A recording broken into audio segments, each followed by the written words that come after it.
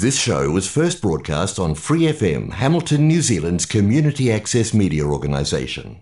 For more information on our lineup of shows and the role we play in the media, visit freefm.org.nz. 1, 2, 3, 4.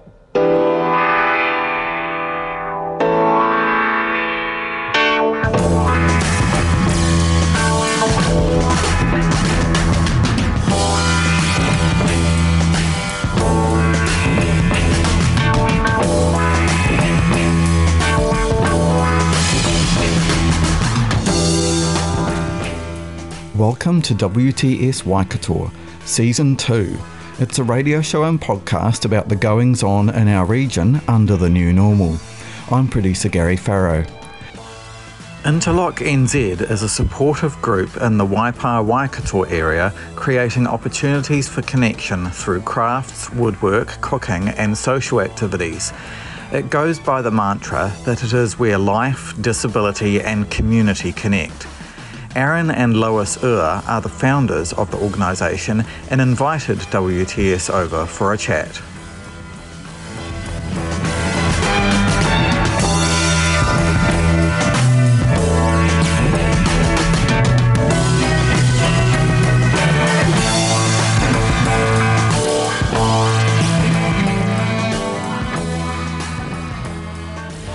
My name's Aaron. And I'm Lois. And we started Interlock, I guess almost on accident during the first lockdown. Our son has autism and he came home, normally lives in support services, but he came home during the first lockdown because he couldn't stay in the house where he was. He became too anxious. And so while he was home, we started working with him out in the back shed, just building bird houses and bird feeders, and the ones that we built we gave away to folk in the community that we knew had disabilities, and were also in lockdown and had nothing to do, and it kind of just went from there. Yeah. So that was important for him to have something to engage in. Definitely. To face his anxiety. Yeah.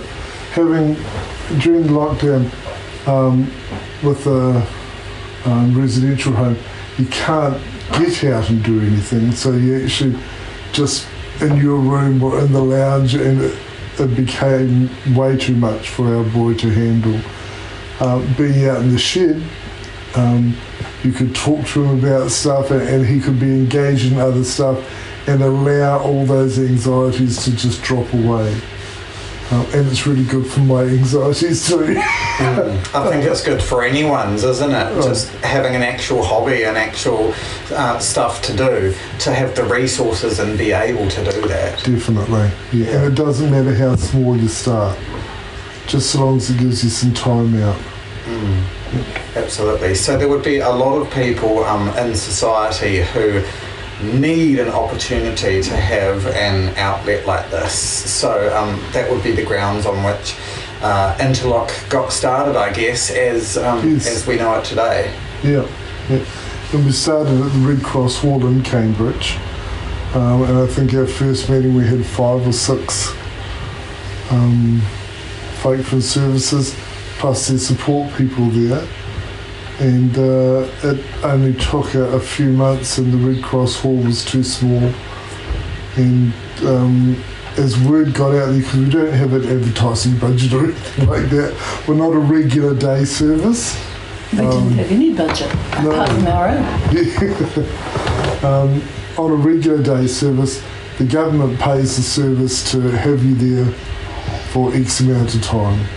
And we didn't want to run anything like that because that actually doesn't give people choice, and so we wanted people to come along because they actually enjoyed the sense of community and connection that they were receiving, and it definitely ended up like that. We have between 25 and 40 people aged 9 through to 60 come on a regular basis, plus their support people, so we can have 60 people coming through in a day. But they're there because they want to. They're not mandated to be there. They're there because they actually enjoy connecting with other people of like mind, which is social stuff is so important, eh? It really, really It's run more like a club than a day service. You come when you want to come, you leave when you want to leave. We don't say you've got to be there, we don't say you have to come and do this, and we certainly don't say you must do it the way we tell you to do it. Whatever we are doing, whatever craft it is, you do it how you want to do it because it's your craft. You're going to take it home with you, you're going to be the one looking at it. There isn't a prescription in the beginning then of what the goal is or anything. People just come along to be engaged in a community group. Yeah, and we'll have a craft set up for that day, but those that come decide whether or not they actually want to do that craft, and we'll show them different ways to do it. One of the things we emphasise is that we are working with, not doing for. So we don't sit down and say, okay, now you'll do this, now you do this, you put that blue button here and that green one there. We actually give them the choice, say, look, there's all that stuff there, how do you want it to look? And then we can assist to do the things that they can't. If it's needlework or some fine gluing, we can put the glue in place, then they put everything where they want it. Or as one of the guys does, he comes along when he wants to, but he only comes along to catch up with his friends. He doesn't want to do any of the crafts. He just goes from table to table catching up with friends that he hasn't seen in a month or so.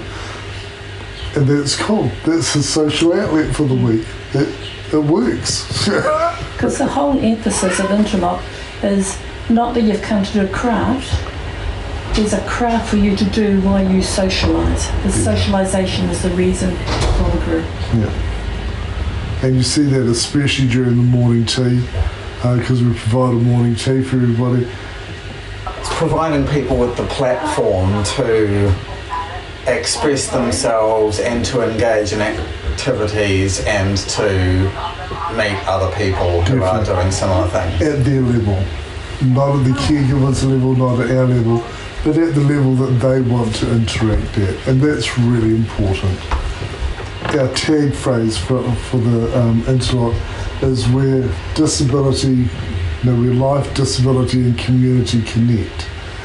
Because we all have a life. Those with a disability like ourselves sometimes miss out on that, having a life and connecting with community, because we're stuck or relegated to a specific regime of doing things. So this allows people to have a life, enjoy their disability, but also fellowship with their community in a way that's unique because it's on their terms. Yeah. We became an official charitable trust last year, and so we have funding from applications to trusts like the Lions Club and to Rotary, the Give It Back Trust, just local philanthropic groups. We don't have government funding. I guess when we're bigger and we're actually employing people, because we're all volunteers, if we got to the stage where we're employing people, then we would actually need government funding to do that, because most philanthropic groups don't give funds for, they don't fund wages. But at the moment, no. So you're running off the smell of an oily rag? Yep, some days. Some days just the fumes from what's left after it's been washed. Would you intend to eventually become a bigger organisation? Yes, yeah, we definitely would. If we had our own building here in Cambridge, then we would definitely look at being going 5 days a week and actually providing much more activities in planned group time. That would be fantastic, because there is the need there, and there is so much that we can do as a group if we had the time and space and literally the finances. What things do you engage in with the people who come along to Interlock, and do you do also separate groups for people with different interests? Okay. The basis of neuroplasticity or neurodiversity, and as much as we like to actually have a whole lot of different things, we don't do just cooking or just sewing or stuff like that. We have 1 week a month which is cooking, and they get to bake stuff with the recipe, take it home, and then they can experiment with it at home further.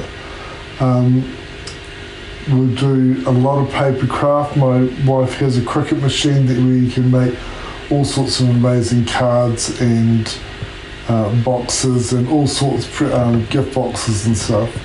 So we use a lot of that. We've been donated 7 sewing machines, so we do some sewing, making bags. We've done tie-dyed t-shirts, which was an awful lot of fun. We do a lot of woodwork stuff. We've just currently sent out a pack to everybody with a laser print on a piece of wood, and they have to colour it in, and then we've drilled it, so they actually then get to embroider that piece of wood over top of their colouring to give an outline. And then the next stage with that, taking it to the next level, is that we're going to create a box to go under it, and that'll become the lid for their own precious box, something that they can actually have and keep hold of. So we do a whole lot of different things. Every week's a different activity, and we try to make sure that all of our activities are actually meaningful, so they're not doing something just for the sake of doing something. It's got to have a value to it for us to introduce it to the group. Right, and they'd be leading towards sort of a final goal as well of people in the program actually having a keepsake of what they've been involved in. Everything that they make, they get to take home with them. We also make extras so that we can then give away as well. We're very conscious of the fact that within disability, some people see it as forever wanting something or taking something from the community, so we always make extra to give back to the community, so that our guys also have that sense of, I made this for you, and they're actually giving of themselves when they're giving something away because it's something precious that they've done. I think it's really important to develop that sense of, yes, I've made this for me, but I made another one to give away, because it gives a different dynamic. You make something for yourself, it's, yes, I did that. You give something to somebody else, in this case of you're really giving a part of you away. And a lot in the disability community have not had the ability to do that. So this gives them that whole new sense of community when they can give something to support somebody else. Yeah, I can see how that's really important, because like you say, it feels like people with disabilities are receiving from the community, so being able to give back is something huge, and in turn being able to express themselves. Yes, yeah. And sometimes what they give back, you look at it and you think, oh, that's really interesting. But it's theirs, it's their creation, and we don't alter anything that they give away or that they make themselves. We don't say, oh, you should do this or you should do that. It's their creation, it's how they view art, it's how they view their life. And so we don't alter anything. And some of the stuff that's gone out is a little bit whack, but when it's received and people know where it's come from, it's treasured whack. Nice way of putting it. So before you mentioned neurodiversity, and how would you describe that to a person who isn't familiar with that term? Okay. So for us, neurodiversity is about we don't all learn in one way. That for many of us, myself included, I have to learn a task in different ways for it to make sense. If you just give me a task that's written on a piece of paper, I'll look at it, I'll be able to do it, but it may not actually hold in my memory. But if you give it to me and show me a model of something, then I can go, oh, okay, so that's what it looks like, and it holds further. Another person may have to take a step further than that and go, well, I can't see that, I don't understand that unless it's got colours in it. And so you diversify again, you give them something that's already made up and coloured, and then it's like, it clicks and it's like, right, so now I can do this. And it's just those different learning streams coming in at different levels. Some people would look at something once and go, yep, got it. Most of us will have to look at it from different angles before we get it, because our brains are that diverse. So we're talking like language, numbers, visual, and physical examples, yes, for physical people to examples. understand what they're doing. And the sensation to actually holding something that's completed. When you hold something that's completed, it again reinforces a totally different set of emotions and values. Holding a bag full of bits and pieces, like, great, what do I do with that? But if you've got something that's completed in front of you that you can hold on to, it's tactile, you can go, oh, and different light bulbs start going on. So you can start connecting things. So every one of our senses, I think, adds to our learning, and some senses are stronger than others. We got one young lass who was doing some work on plaster of Paris hearts. Didn't mean a great deal to her until we started introducing nail polish to colour them in with, rather than just felt pens. Nail polish reminded her of her mum. And so she spent the whole 2 hours that she was with us colouring in these hearts in the colours that Mum would have used on her fingers when she was around.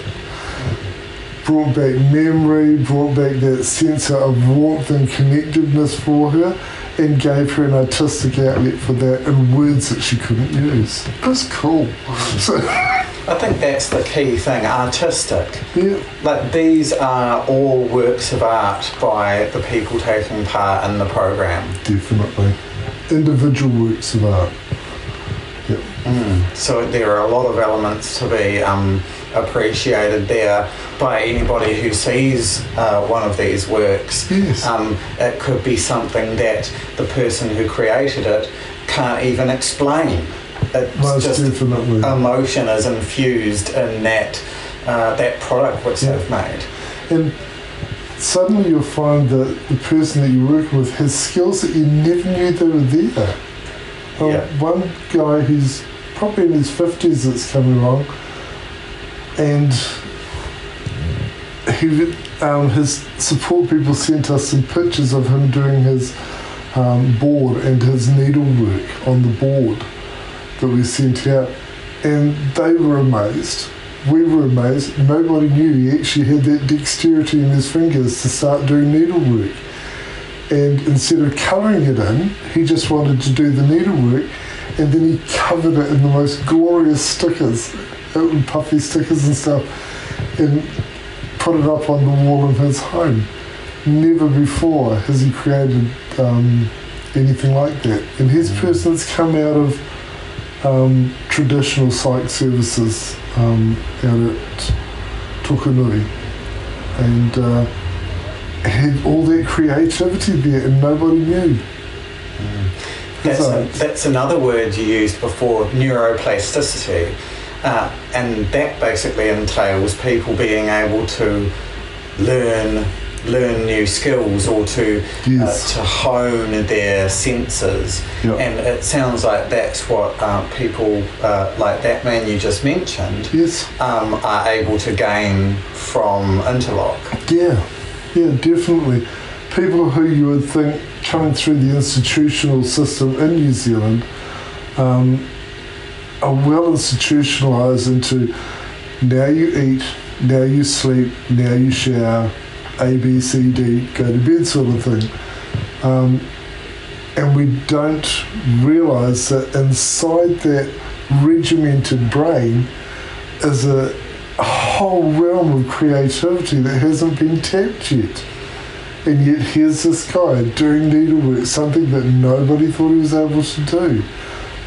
We have other people who have quite crippled with CP or cerebral palsy and some with arthritis, and you think, gosh, they're not going to be able to do this particular task. How can we modify it?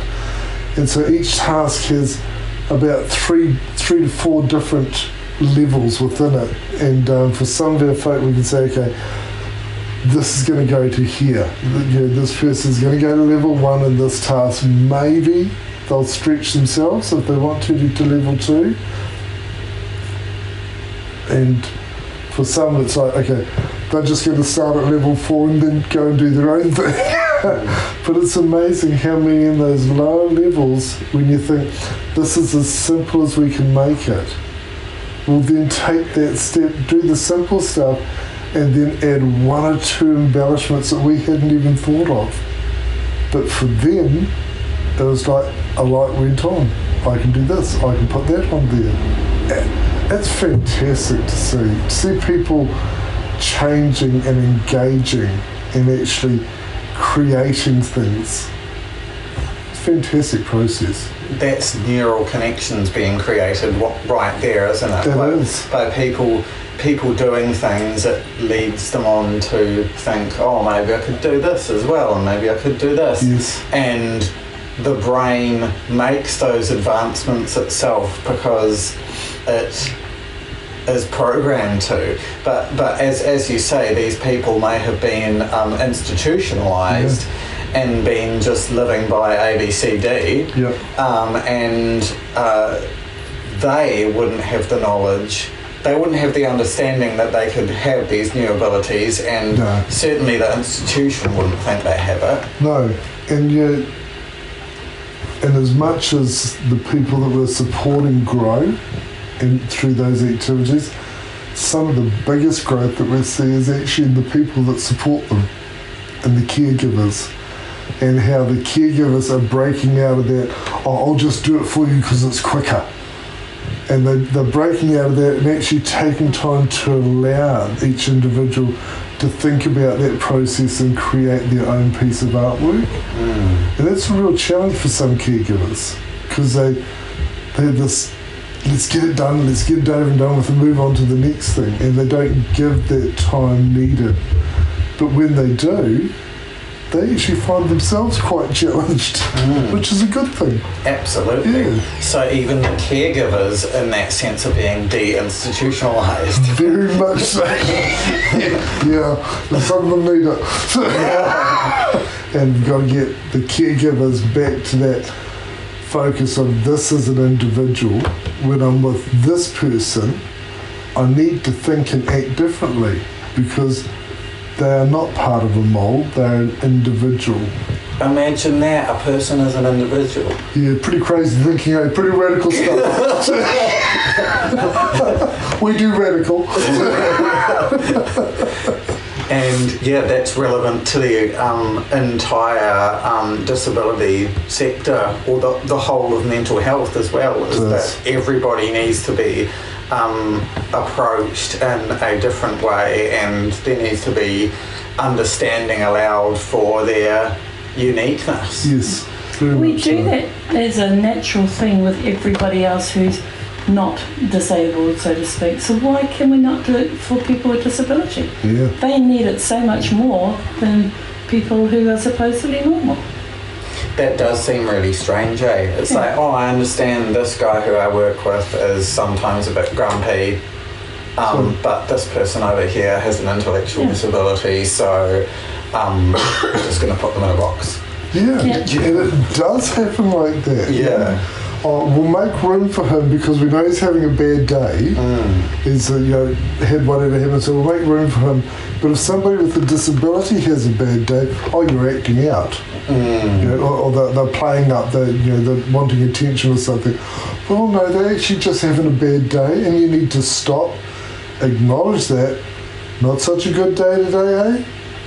What do we need to do? You want a cup of tea? Yeah, totally. It's like, let's sit down and have a talk before we engage in the activities. Yep. We spend so much time teaching the disabled within their disability how to cope with society, and we don't spend any time teaching society to deal with people with disabilities. It's just wrong. We have a more possibility to learn than they do. Exactly. Yep. I mean, it's society that causes disability, isn't it? Yeah, absolutely. Because the people that we label disabled are just people. They don't see themselves as, I am this person disabled. They see themselves as, I am this person. This is my name. Yes, I have this disability. But that's it. Where we look at it and go, oh, that's a cerebral palsy, that's a Downs, that's a blah, blah, whatever. But they're not the people. This is an individual whose life is affected by this condition. Not this is a condition that has an individual attached to it. Thanks to Aaron and Lois for speaking with WTS. Interlock NZ is running on a reduced timetable at the moment under the COVID-19 red light setting. But they are still very keen to make contact with any potential volunteers or funders who can help out with the invaluable Interlock program. Visit them on Facebook or give them a call on 021 578 856 for more information. Thank you for listening to this episode of WTS Waikato. If you liked what you heard, you can follow the show on Facebook and find it wherever you get your podcasts. Thanks to Free FM, the Community Access Media Alliance, and New Zealand On Air for making this show happen.